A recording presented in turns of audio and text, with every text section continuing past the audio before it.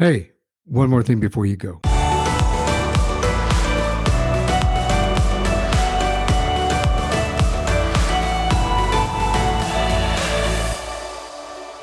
Hello, I'm Diane Hurst, Michael's wife and co-host of the podcast. While he's recovering from his surgery, I will be guest hosting this episode. And in this episode, we are going to have a conversation with a woman who, in the midst of the largest fire in the state of Colorado at the time, set up a fundraiser, firefighter support system, and a network to assist the people being evacuated from the area. She did all this while the flames were literally inches from burning down her own home.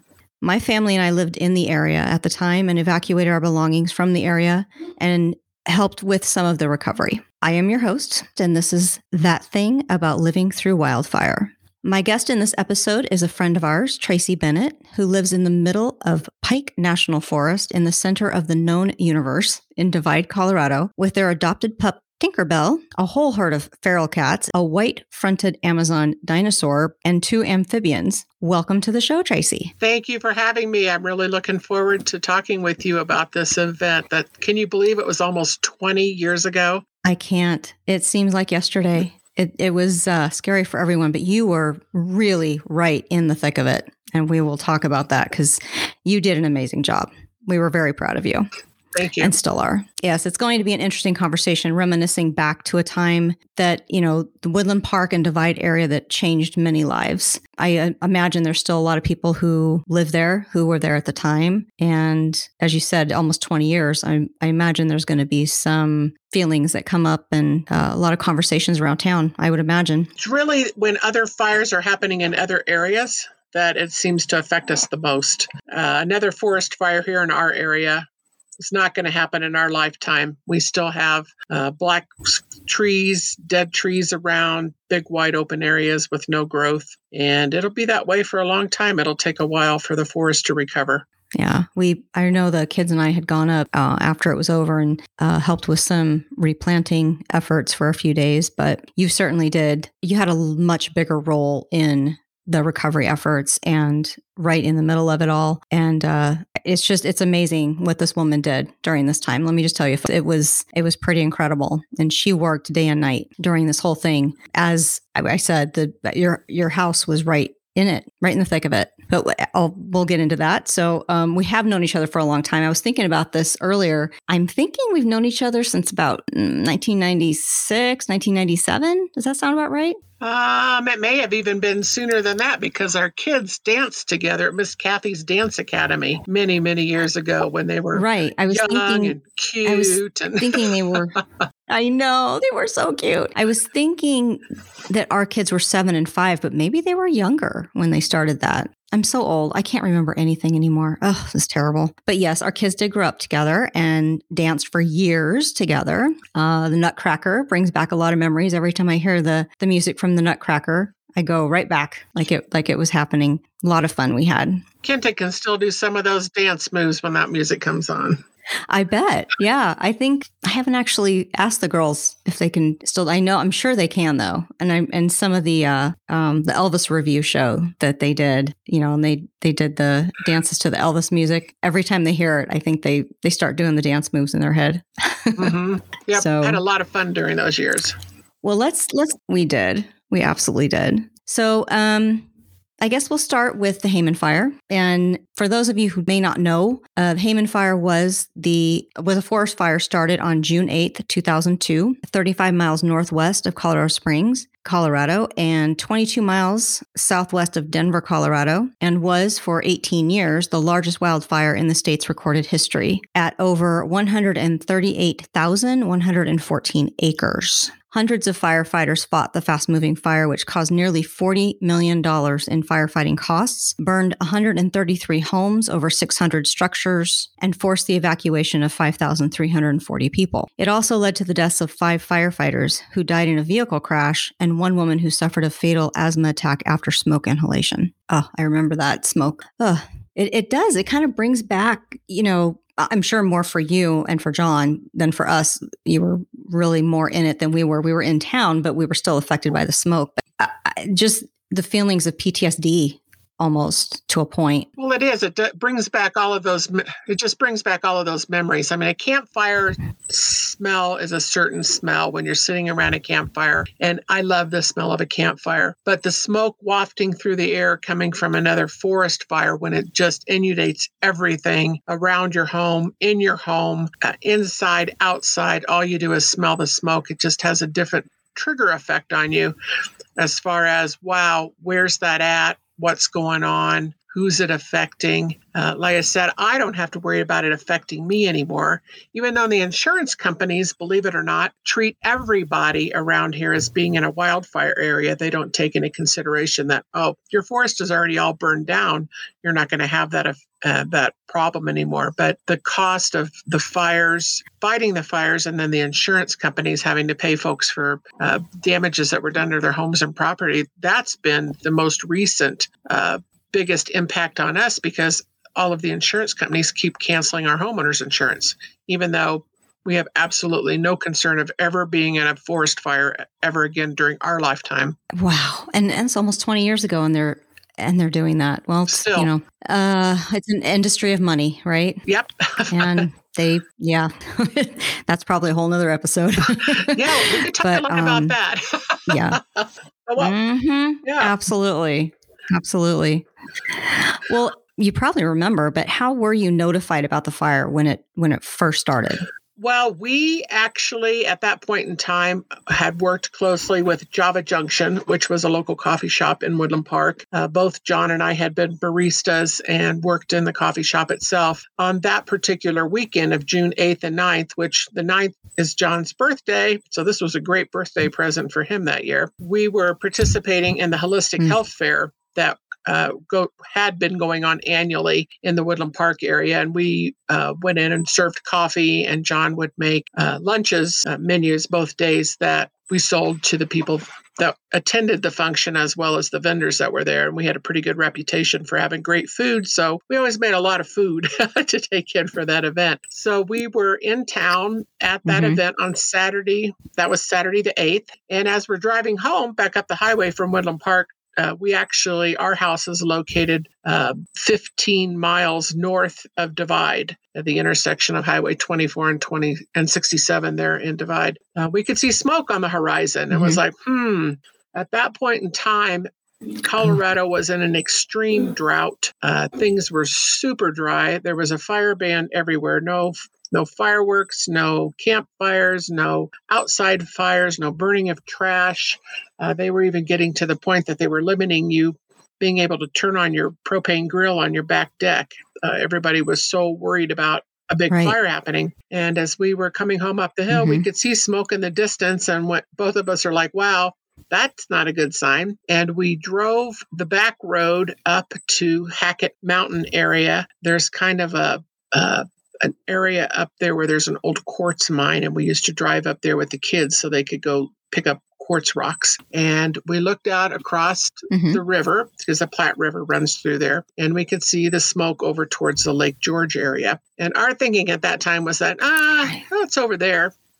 It's probably not going to cross the river. We should be okay, so we're not going to worry about it too much. Came back home, went to bed. Got up the next day, Sunday morning, headed in to go back in to work Sunday for the Holistic Health Fair. And as we came through Divide, the Divide Volunteer Fire Department parking lot was full. And it was like, whoa, maybe this is a little bigger than we thought it was. So we pulled into the fire department. Not a good sign. And said, hey, what's going on? And they said, we have a chance for really high winds today. In fact, they ended up being over 60-mile-an-hour gust winds that day. And so we're just prepping in advance in case we're called to help with the fire. We didn't know any history about how the fire started, any of that political and all the hoopla that went on with that. We didn't know any of that at that point in time. And we said, well, you know what, guys, here's our cell phone number. We're going to be in Woodland Park at the Holistic Health Fair. If anything happens that we should know about, because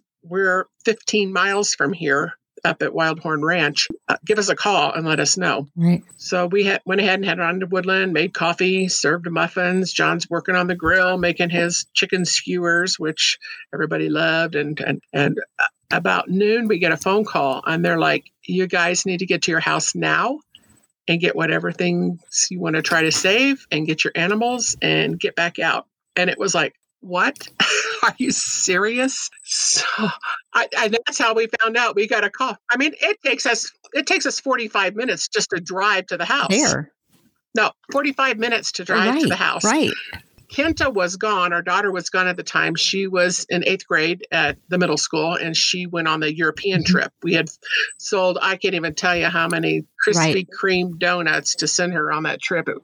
And she was over in Europe. And all I could think of was how traumatic it would be to a young teenager to lose all of her stuff. And my only thought was getting to the house, getting the dogs and the cats and whatever else I could grab, and Kenta's stuff. Her stuff was very important to me. Right. So I actually got on the phone, called some friends and said, hey, we're heading to the house. They say the fire could be coming our direction. We need to get there now. And we had friends come out. Our neighbors were gone. We contacted people to come out to get their horses. We couldn't get in their house and get anything, but we were able to get their horses moved. And we raced out here and just started throwing stuff in boxes and filling up all the cars that were here and driving away. John stayed at the house, and our now neighbor, who was our good friend at the time, Jim Russell, stayed here with him. Just make sure everything's okay. And we won't leave until it becomes a war zone. That was their quote, a war zone. So I drive away. I didn't even have a clean pair of underwear. I didn't pack any of my stuff. And I thought, well, I got all of Kenta's important stuff. It's all in boxes. And went and stayed at a friend's house. Right. And so that's how it all started. And that was on Sunday, June 9th, on John's birthday. The next day, the winds picked up.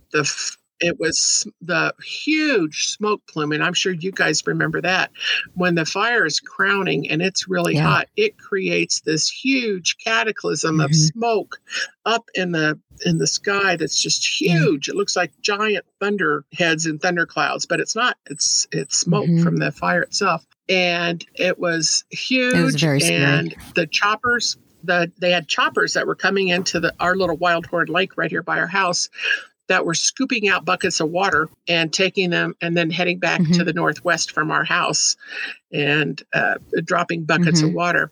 At that point, do you remember how close it was to you? It was still miles away. It was still over on the other side of Lutheran Valley Ranch. So, I mean, miles in respect. It depends on which way the wind's blowing, how close it was. But it had jumped the river, and it was on our side of the river at that point in time. So there's nothing between us except for trees in the river. So when the smoke plume collapsed and the ash started falling like snow, John and JR loaded up in the truck and they left. And do you think they got me a pair of underwear? No. I still had no clean underwear. They sat here. Well, that's always the way, right? You're the mom. You don't have all your stuff because you're the mom. They sat on the deck and watched the helicopters all day. They didn't do anything. They didn't pack anything. They just sat and watched the helicopters because they thought it was pretty cool. Yep, that's what they did. So they got into town, and at that point we were evacuated because the issue was once you left your house, they had roadblocks set up and they would not let you go back. And this was June 9th. Back in. So June 10th, nothing happened. At that time, we were camped out at Java Junction, and Lorena Townsend, my good friend, was the owner of the coffee shop at that point in time. And I'm just sitting there chewing my nails. I'm stressing. I'm pacing around. And a guy walks into the coffee shop and he's like, hey, you know what, that fire, you think those firemen could use some water or some Gatorade or something? And it was like, hey, Tracy, why don't you start a fundraiser and get some food and stuff for the fire departments? There you go. Except for for Northeast Teller County, the fire station in Woodland. They are the only paid fire station. Everybody else up here is volunteer fire department. So that's how you got involved then.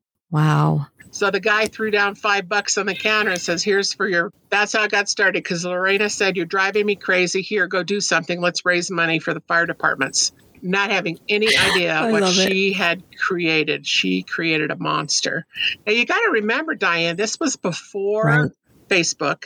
This was before Twitter. Yep. This was before all the social media stuff that we use today to get word and news out instantaneously. Luckily, I had been running the parade for a couple of years, and I'd been actively involved with tourism, things that were going on in the community. So I had contacts at the news stations and the radio stations. So I got on the phone And we Right. decided to, we went to it was Mountain National Bank at the time, and went down and opened an account Right. and created the Firefighters Fund. And they helped us set up a fund there so we could Mhm. collect monies from people. And then we could take that money and go buy things if we needed to. But we didn't end up needing to buy anything because I would go on the radio and the TV station each day. I had contacted each of the chiefs at each of the fire stations for all of the volunteer fire departments that were Right. actively involved in our central area here with the fire. Lake George, 4 Mile, Divide, Mountain Communities, Woodland Park, Green Mountain Falls, and the West Creek area. And then up north of there was a little tiny fire department, Trumbull Fire Department as well. And created a wants and needs list each day. So they would call me and let me know, hey, we need toilet paper. Hey, we need paper towels. We need Gatorade. We need water. Some sandwiches would be nice. And then we come to find out everybody, Clean underwear. yeah. So what we did was we got washers and dryers donated. Nobody lived at the fire stations. Wow. They're volunteer fire stations. They didn't have washers and dryers, but these guys were camping 24/7 at their individual fire stations. Yeah. So we had local businesses in Colorado Springs donated washers and dryers and delivered washers and dryers to all the fire departments. It just turned into this absolutely phenomenal response from the community to help out the people in Teller Park in Douglas County right here that were being actively affected by the fire. So we were one of the very first families that were evacuated. Kenta heard about it actually on the news. They were at the airport in London getting ready to come back, and it came up on the news that there was a big forest fire in Colorado near Woodland Park, and all the kids they were in shock. It's like, so she's trying to call the house, but we weren't here because we were evacuated. And I think I actually said cell phones. I think this was pre-cell phone. I think we had pagers. I think I got a page. I was just thinking the same thing. I don't even think I got a phone call. I don't remember. Isn't it difficult thinking about no cell phones? Yes, it really is, especially in something like that. I mean, I was thinking it had to be pre-cell phone because I know that we weren't in constant contact with you during all of this. We would hear more about it like every couple of days or something. That's what it was. They texted me on a pager. It's just, That's crazy. See, 20 years, we're losing our memory now. And to think that for sure, hourly. To think that without the cell phones, without social media, what you all accomplished is just phenomenal. I mean, I think to all of that, it's crazy what you guys were able to do. I mean, you raised supplies and monies for all of the small volunteer fire departments in the area and kept them fed and raised money just from people just pouring money in. Right. To Java Junction even, money. Right? They just kind of kept in. Yeah, we had people that were dropping off stuff out in front of the stores, and we actually had the mobile pods, those little mini pods. Those were brought up and dropped at each of the fire department locations had one. And I think at one point in time, we had 7 of them behind Java Junction along the backside of Gold Hill that we had full of stuff. It was just incredible. And now this is the really cool part of it. Once the fire started, we found out from the hotshot crews that came into town, they said that a lot of communities looked down on them because they were just firemen. They went out and fought the fires. They weren't, a white collar worker, executive from somewhere. These guys were just men and women who went out and chopped down trees and put out fires. To us, they were heroes from day one. And we would go into the coffee shop at 5 a.m, open the coffee shop up for those guys to come in and get coffee or a latte or whatever they wanted before they would head out back to their camps and head out on the fires. One of the things I'll never forget is they told us they had never been treated with the respect that we treated them with in any community that they had fought fires in the past. They were just blown away by the love and the caring and we expect to see you back here tonight. We want to know everybody got out of there safe and there weren't any you guys be careful while you're out there. And, at least a handful of them every night would come back in and report in. They hung an incident map. There's a huge map of the fire area that they create at a forest fire situation when there's a situation. And they make lines and marks and notations on these maps, as they do their updates, reporting back where the fire's moving, what it's doing, how hot it's burning, what type of fire it's burning, whether it's ground or crowning out of control insanity. They keep all of that stuff at the main base command area for the fire. But they put one of those maps up in Java Junction, and they would come in every day and they would give us an accounting of where the fire is and what it was doing, because I let them know my house was one of the houses out there. It's kind of, Mike got a good laugh out of this. We had a big Coca-Cola cooler on our deck at the time. So they referred to our house as the Coke House. Oh. So they all knew where the Coke House was. And we left the doors unlocked. I'm sure. So I put some of our cats were missing in action. We weren't able to catch them. So they were putting food and water out for the cats. They were throwing fish food in my aquarium for the fish. And the firefighters were just amazing guys. And use the phone, use the toilet, eat whatever's in the fridge that John didn't bring when he left. And but they could always give us a report on where the Coke House, how the Coke House was doing, and where the fire was. And this went on for days, and they would not let you come back out to your home, even though the fire was blowing in another direction and wasn't here.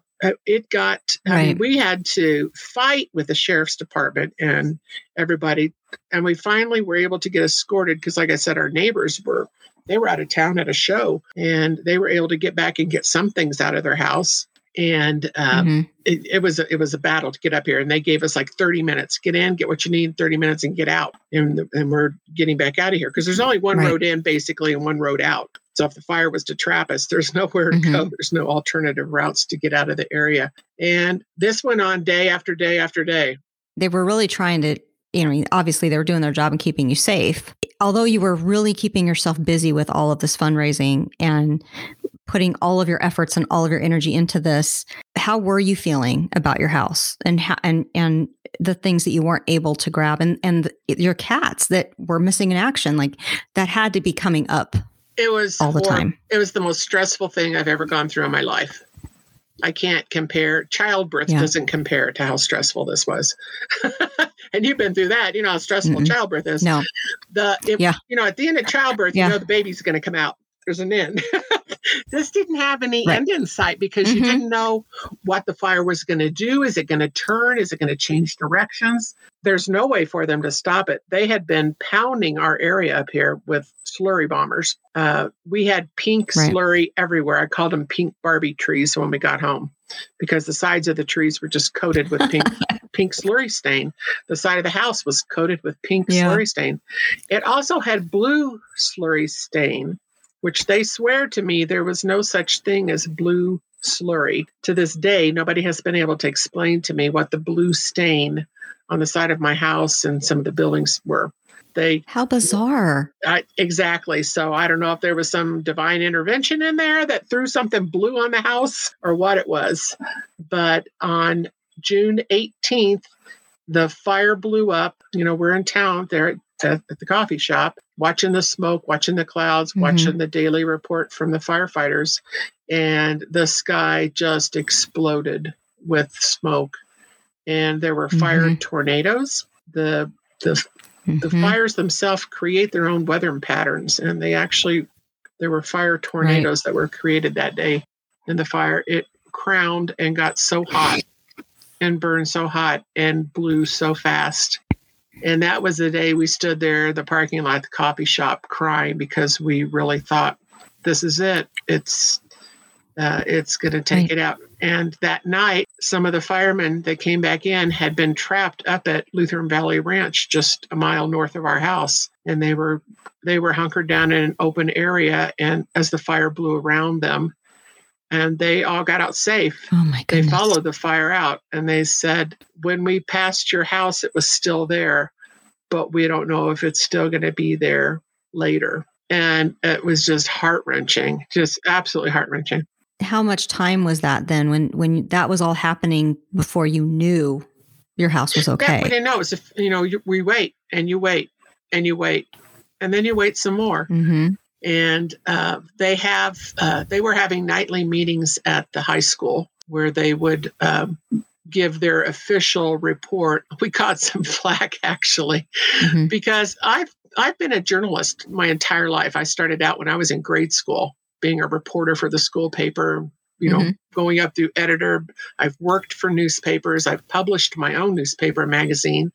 And being a Right. honest journalism is very important to me. You get your facts straight and you report your facts. You don't put your opinion into things when you're talking about it, unless you're saying up front, this is my opinion. This is an editorial. This is my opinion. Otherwise, if you're a reporter, you should be reporting the facts and getting facts from reliable sources. And we were pretty sure that our firefighters that were coming in daily were reliable sources. So we would share that information with people. People would come in. They would say, what's the update from the crews from last night? And we'd have that incident map on the wall. And we would say this, this is what we understand. This is where the fire's been. And each day they would call different communities into the back room there at the high school. And we went to one meeting and we're like, oh my, this is a total waste of time, because we have much more accurate, up-to-date information than what they're giving the general public at these meetings. And that was infuriating in itself, because sad. You want to know what's going on with your home. You want to know what's going on with your neighborhood. Yeah. You want to know what's going on with your family and friends. And they were so not very forthcoming with information at that point in time. And I guess they felt they were protecting people and they didn't want too much information to get out too fast. So we never went to the meetings. We just, after that, we just relied on our sources that we had. We got a phone call there at the coffee shop that said, hey, they just called Wildhorn Subdivision into the back room. You guys need to get over here to the high school. So John and I hopped in the car, drove a few blocks over to the high school, and they're giving a report on what had happened when the fire went through Wildhorn Ranch area. And so they're talking about this property and that property, and we saw, there was no house here.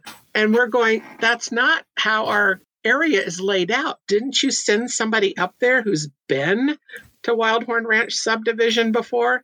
And no, it was some new sheriff deputy that had never driven up here. He had no idea what was houses or what wasn't houses or what was a barn or what was a shed. So he had no idea. You've got to be kidding. No, we just laughed. We just stood there and laughed at him, and they were so mad at us. But it's like, seriously? There've been deputies up to our house before. We know that somebody there was nowhere. Yeah, they just sent somebody up who wasn't even familiar with the neighborhood to try to assess whose houses were standing and whose houses had burned to the ground. And I couldn't believe it. I was just like, wow, I just can't believe you guys call us in here and you don't even have accurate information about what's what. And we went back, and so it was back to over to the coffee shop, and it's like, is the Coke house still there? And they're like, yeah, you're okay, Tracy. It's still standing. It didn't burn. And we were like, thank heavens. But they said, so a lot of your neighbors are gone. Their places are gone. And that was heartbreaking. And then you end up with survivor's guilt, because when it was first week of July before we were allowed back to the house, because they had to wait till they got the fires all down and out of control. I think they decided, let's see, July 18th was when they finally said that the fire was totally contained. But as we were allowed to come back to the house, as we're driving down County Road 3 and County Road 33, there are still fires burning in trees along the side of the road. We had some of the fire department guys tell us. You're just looking at that going, wow. What are we going to, and everything was black, everything was black. It was black. The fire burned so hot, it just torched the ground and killed and burned everything. And, but then we got up to a little bit of higher area, and the fire actually jumps. It frog jumps. And so there'd be a swath of green trees, and then there'd be just devastation. So we really didn't know what to expect when we got when we got back here. We pulled around the curve. Hey, just a quick note. You're going to find a new logo, new colors, and a new look. When we put up the new logo and we put up the new artwork, it is still, one more thing before you go, it is still Michael Hurst and some brilliant guests. In addition, you just heard my wife, Diane Hurst. She's a fantastic guest host, as well as my co-host in another podcast. I hope you enjoyed her episode, and please keep in mind that we will be releasing at least once a week on Wednesday, possibly on Fridays as a throwback Friday while I'm still recovering from surgery. Diane will continue to, over the next couple of weeks, throw in occasionally as a guest host. So please bear with us while I recover from an extensive surgery, and thank you for being a listener. The difference between your neighbors' homes, the neighbors that lost their homes and yours, what was the difference between that, do you think? None. The Forestry Service spent 2 weeks up here after the fire went through, and they had a checklist, and they would go through and check, and they would determine. In fact, there's a whole report that's been done that they published after the fire, which we got a copy of, and they called the Hayman Fire Case Study. And you can actually download that case study. Is now available to download. Because it's been so long ago, you don't have to buy the book anymore. You can download the whole PDF file now. Right. And in that case study, they would determine whether an area was destroyed by the crowning fire, or by the heat of the fire, or by the fire moving on the ground. A lot of the homes that were destroyed, it was from the heat in the eaves. It would blow ash up into the eaves of the houses, and it would ignite the house. Okay. The eaves under our house were very dark. They were very dark. Our house is a cedar-sided house, and up underneath the eaves was very dark. For whatever reason, it didn't ignite. For whatever reason, it didn't catch the deck on fire. The pile of firewood 10 feet away from our deck burned to a pile of ash. The house did not catch on fire. There was pine needles and pine cones and grass that were burned all the way up to the foundation of the house. The house didn't catch on fire. So after spending 2 weeks up here and evaluating the house and the circumstances, the investigator finally said, "We don't know why your house is still here. It shouldn't be here. It should look like your neighbor's houses." So they couldn't explain why it didn't Divine burn. intervention? Well, I had a lot of friends and a lot of people that were putting a lot of positive energy into my little kingdom here on the hill. And Nancy Hartsfield, who was the third of the three amigos, she was the third amigo. She's a nurse, a registered nurse, one of our very, very dear friends. She was the third person in our board that we formed for the Firefighters Fund. And she's like, "Tracy, don't worry about it. Your house is safe. Your house is taken care of. You're doing good work here. Keep doing your good work. Your house is fine." And I'll be darned if she wasn't right. It's still here. Right. Well, and that's what I was thinking. All the effort that you put into helping everyone else, and especially the firefighters, the universe rewards that.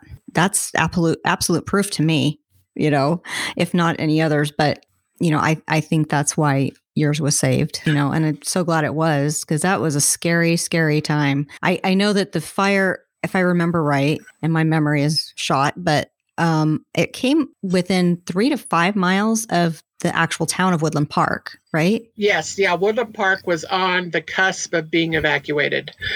They had already called in the National Guard. The National Guard was already in place, ready to go if it would have gotten to Casey's Lumber, north of Woodland Park. That was kind of the line, that if it would have made it there. But the wind changed.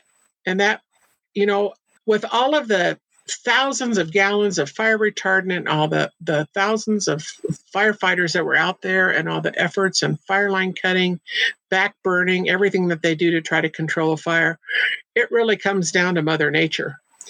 And the fact that the wind changed direction and blew the fire back onto itself, that's what helps put out the fire. And it's just such a feeling of being out of control. You have no control over the situation, and you just have to sit back and take whatever happens, because you cannot control it. You have no control over it. The weather's going to Right. do its thing, and you just got to roll with the punches. We have one major highway going east and west, Highway 24, and that's the only way to get out of town. Mm-hmm. You're either going to drive up the mountain Right. towards Divide, or you're going to drive south down into the canyon to the springs. Terrible bottleneck Right. situation if there's a forest fire. And luckily, Yep. And that's why when Michael got the call from, I think it was John, his partner at the police department, Michael wasn't working, but he got the call from John. John said they're getting ready to get ready to evacuate. It's Right. not there yet, but if you want to avoid the bottleneck down the pass, I would say get your stuff and get out. So we had another friend come up with a trailer, and we grabbed what we felt we'd want, that it would be absolutely necessary, and went down to the springs to my mother-in-law's house. But the smoke, I remember Nikki's always had she's had asthma, not a huge case of asthma, but somewhat, Mhm. and smoke was just really, really getting to her. So I think we had actually, if I remember right, sent her down to my mother-in-law's days before that, Mhm. because she was just having a really hard time with it, because the smoke would just hung over the town for days, Yep. weeks. Weeks. It was still there. We actually ended up having somebody loan us a camper that had contacted us there at the coffee shop and said, "Hey, we have a camper. We're not using this. Somebody need it." And it's like, actually, we do. And we parked the camper Right. in Whitney's, a good friend Whitney's, Wyckoff's front yard in Florissant, and we camped in her front yard. So that's Yep. where we stayed during the fire. And I have pictures of John and JR and Kenta and the dogs in front of the camper there in Whitney's yard. So about how long after the fire started did Kenta come back from her trip? From Europe. It was that following week they flew back, because they were at the airport in London getting ready to leave Right. London to fly back when they saw So she was really there for a lot of it then. I'm trying to remember. I think it was sometime that following week. So a good 2/3 of the time she was there living in the camper with us, and she actually was able to go stay with some friends too. She didn't have to camp with Dad and I the whole time, which was good. But it was. How does she talk about that time now? Does she doesn't talk about it affecting her? No. She doesn't until she's now living in Oregon. She's out in Bend, Oregon, and they just had those huge fires that went through Oregon. And she called me crying. She's up. She said, "Mom, it's kind of just like it was then." And so even as a young child, then she still has those memories of the stress of the fire and being out of control of the situation. And the fire out there was so much more horrible because the people were trying to evacuate. They were trapped in the highway, and they were trapped and killed in their cars. And we would watch the news at night, and we would just sit and cry. Our hearts went out to those people, because it could have been us. It could have been us in that situation. It could have been the community of Woodland Park in that situation, where the whole town basically burned to the ground. We just got back from a trip. We went out to visit her for her birthday, and we drove to the coast from Bend, and so we drove through some of those communities. And it's new enough that all the dead standing trees, burned up trees, are still there everywhere. Oregon's a logging community, so they're going to be bringing in the logging trucks and clearing out all those trees and making use of those trees, which they did up here too. That was devastating in itself. They bring in these. If you've ever seen Fern Gully, it was like Fern Gully. Oh, I remember the movie. Yeah, they bring in the big machines and they start eating the trees. Yep. And they ate all the trees around here and took all the dead trees, most of them.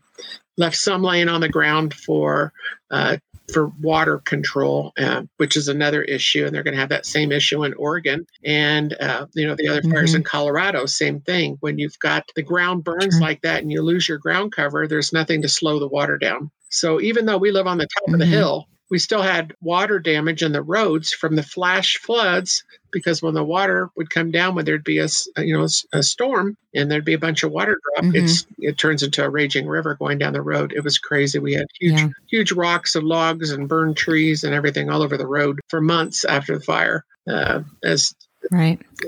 so then they came out and dumped big, huge straw bales that they haul those big giant straw bales in from Kansas and eastern Colorado, and they would dump the straw bales, and they'd fly over with the helicopters and drop the bale, and it would explode when it hit the ground. Well, what lives in straw bales in eastern Colorado and Kansas? Pack rats. So the pack rats. I was just going to say rats. I didn't want to say it. Pack rats that were in the straw didn't die when they hit the ground, when the straw bales exploded. They now populate the area up here. So every summer we have to set traps and catch these rotten pack rats. Oh my gosh. That will come in and devastate your greenhouse and garden. Little farts. It's not as bad now. I think finally the natural predators, the coyotes and everybody have caught up with them and have got them under control. But the first couple of years after the fire, it was like, are you kidding me? We never had rats. And I mean, they weren't like your mainstream. They're not your mainstream rats. They're like a pack rat that live out in the fields. Right. Yeah. So, yeah. But still, yeah. Ugh. And did you have your greenhouse then? We had it. Yeah, it was on the, the south side of the house. We just built a little recycled glass enclosed area to grow some tomatoes because the hail will take the tomatoes out of here. You've got to have them covered up. Right. Right. So, yeah. So the rats were trying to get into that. Oh, yeah. They would come in and mow a plant down to the ground, make a little pile of leaves for you. It's like, oh, thank you so much.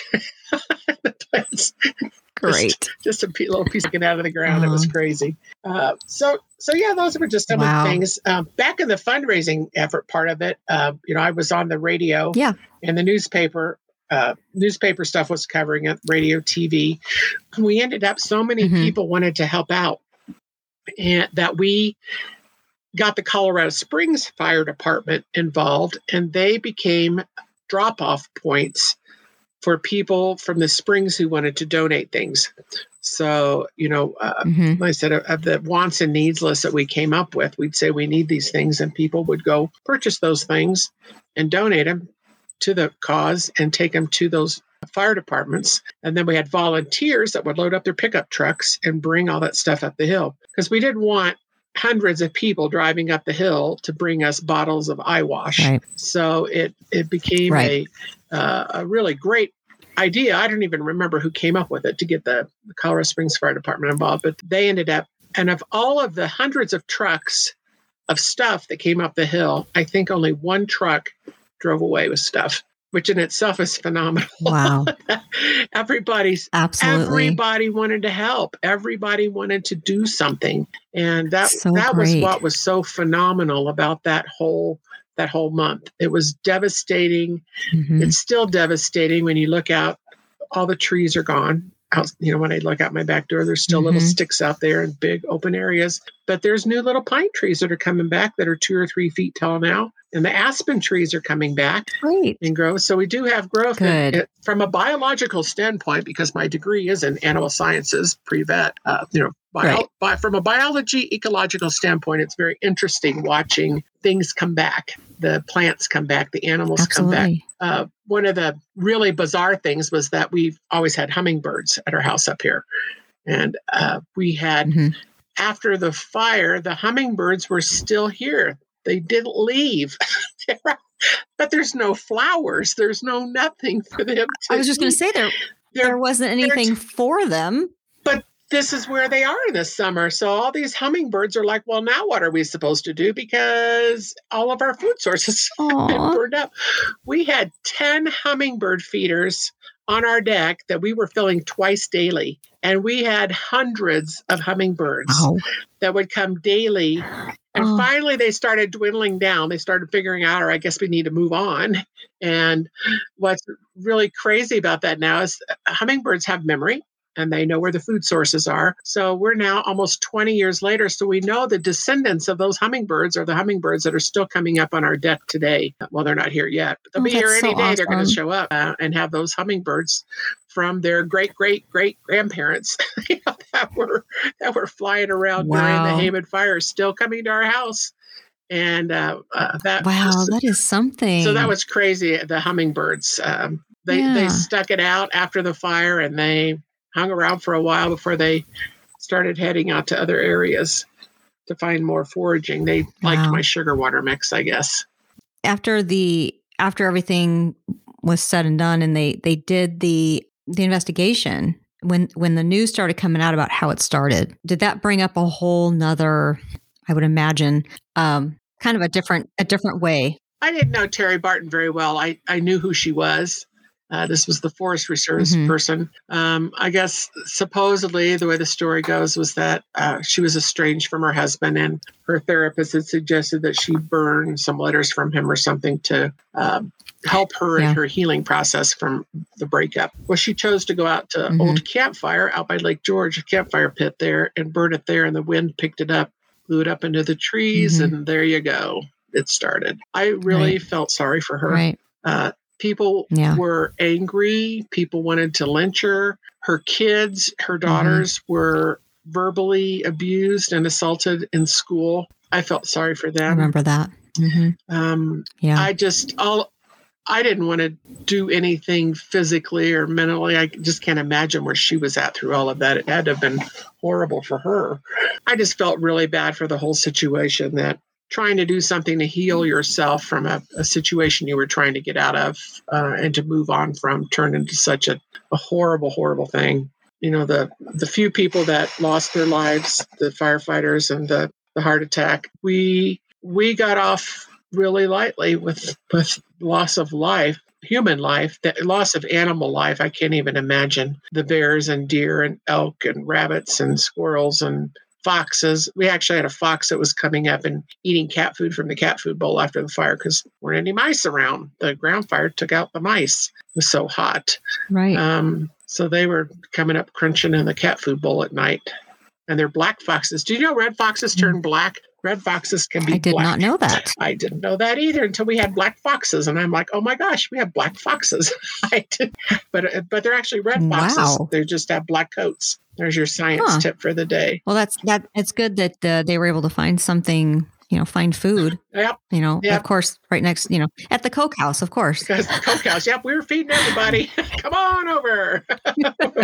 We got a buffet for everybody.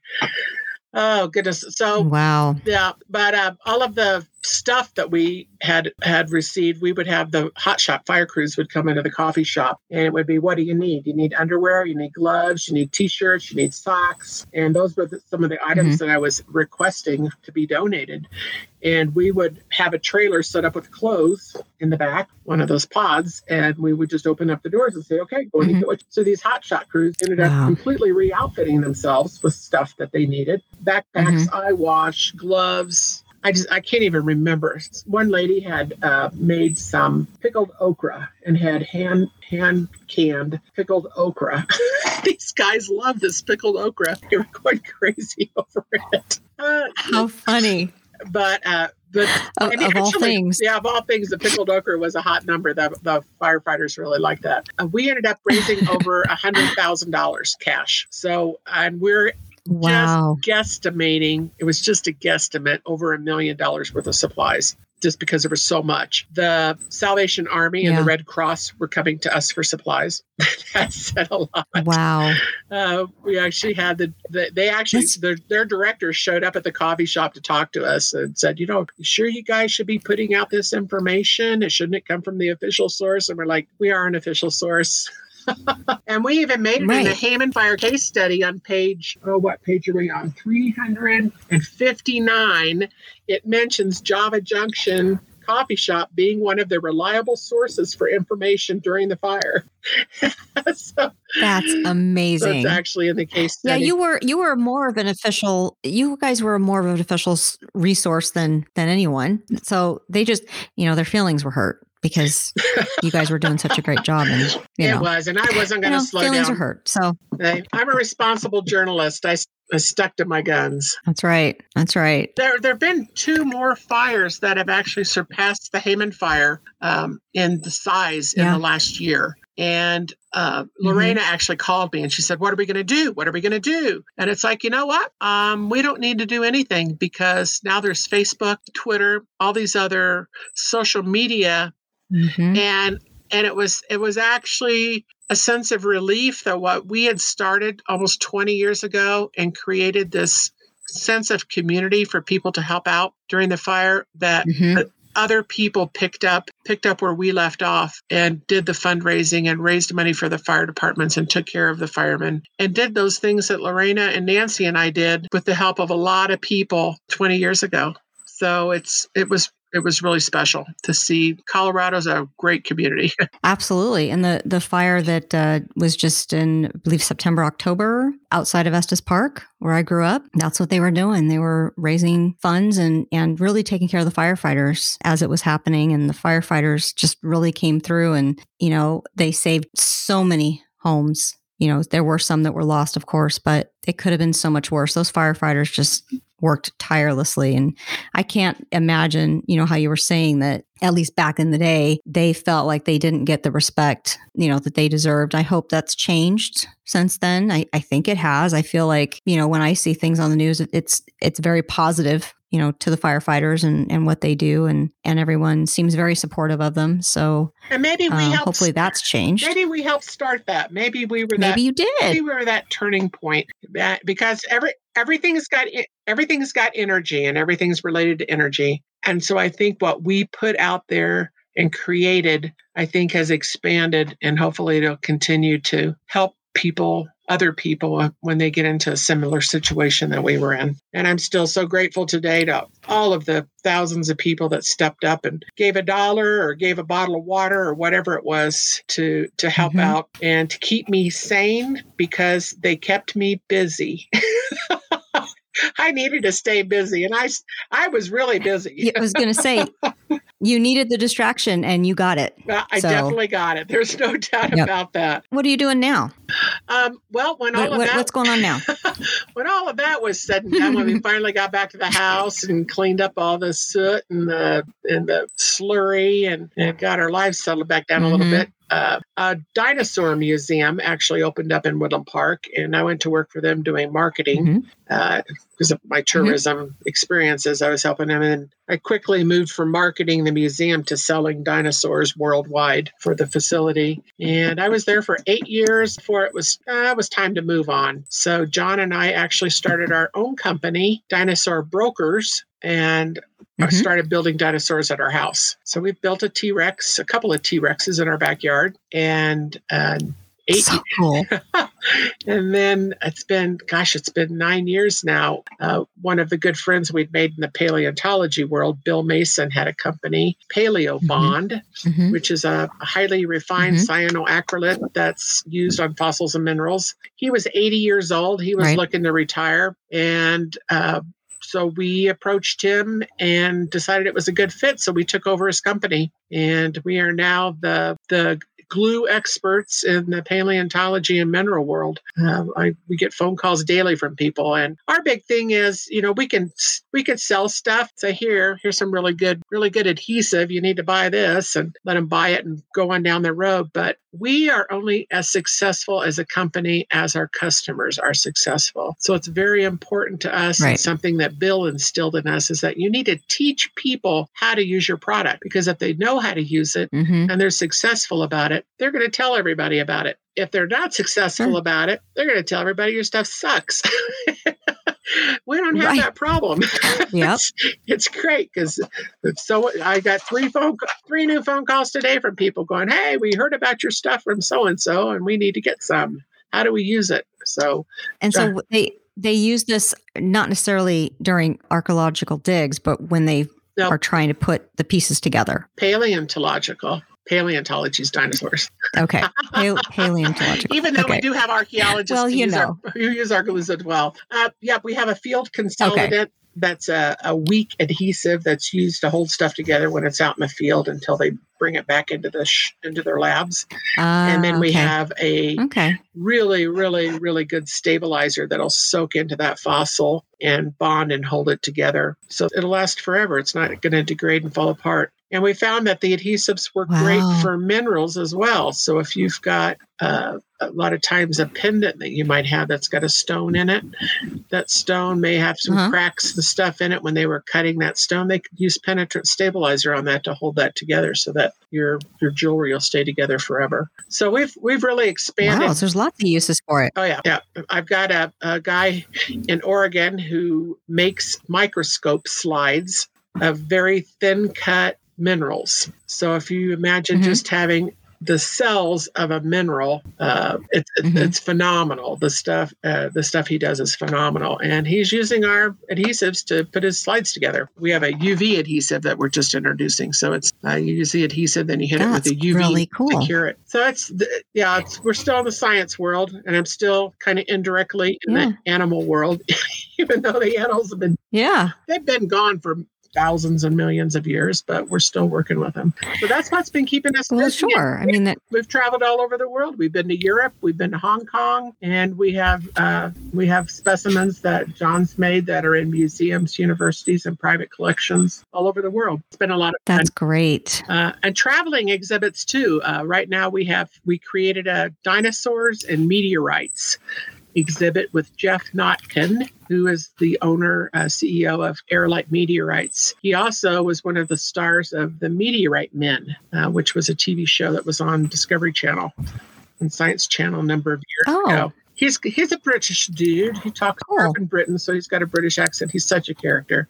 Used to be a rock star. He's actually got a book about his life when he was a rock star. And we've got a traveling exhibit with dinosaurs and meteorites that we take around to different museums. So that gives John and I a chance to travel, set up the exhibits, hang out for a while. So we'll be heading out to Sherman, Texas, the end of May with that exhibit. So paleontology is a fun business. Absolutely. And you're getting back out there after the pandemic. And I mean, we're still kind of getting into post-pandemic, but you're going to be able to travel again. Yeah. So that's great. Keeps us going. It's a lot of fun. So as this is one more thing before you go, is there any wisdom that you can share with everyone who are maybe going through the same thing? Or I would say probably like what you just said about everything is energy and everything is connected, and it can help bring people together and give a sense of community. So what would you say to that? The sense of community is huge. It takes a village to raise a child. It takes a village to create a family.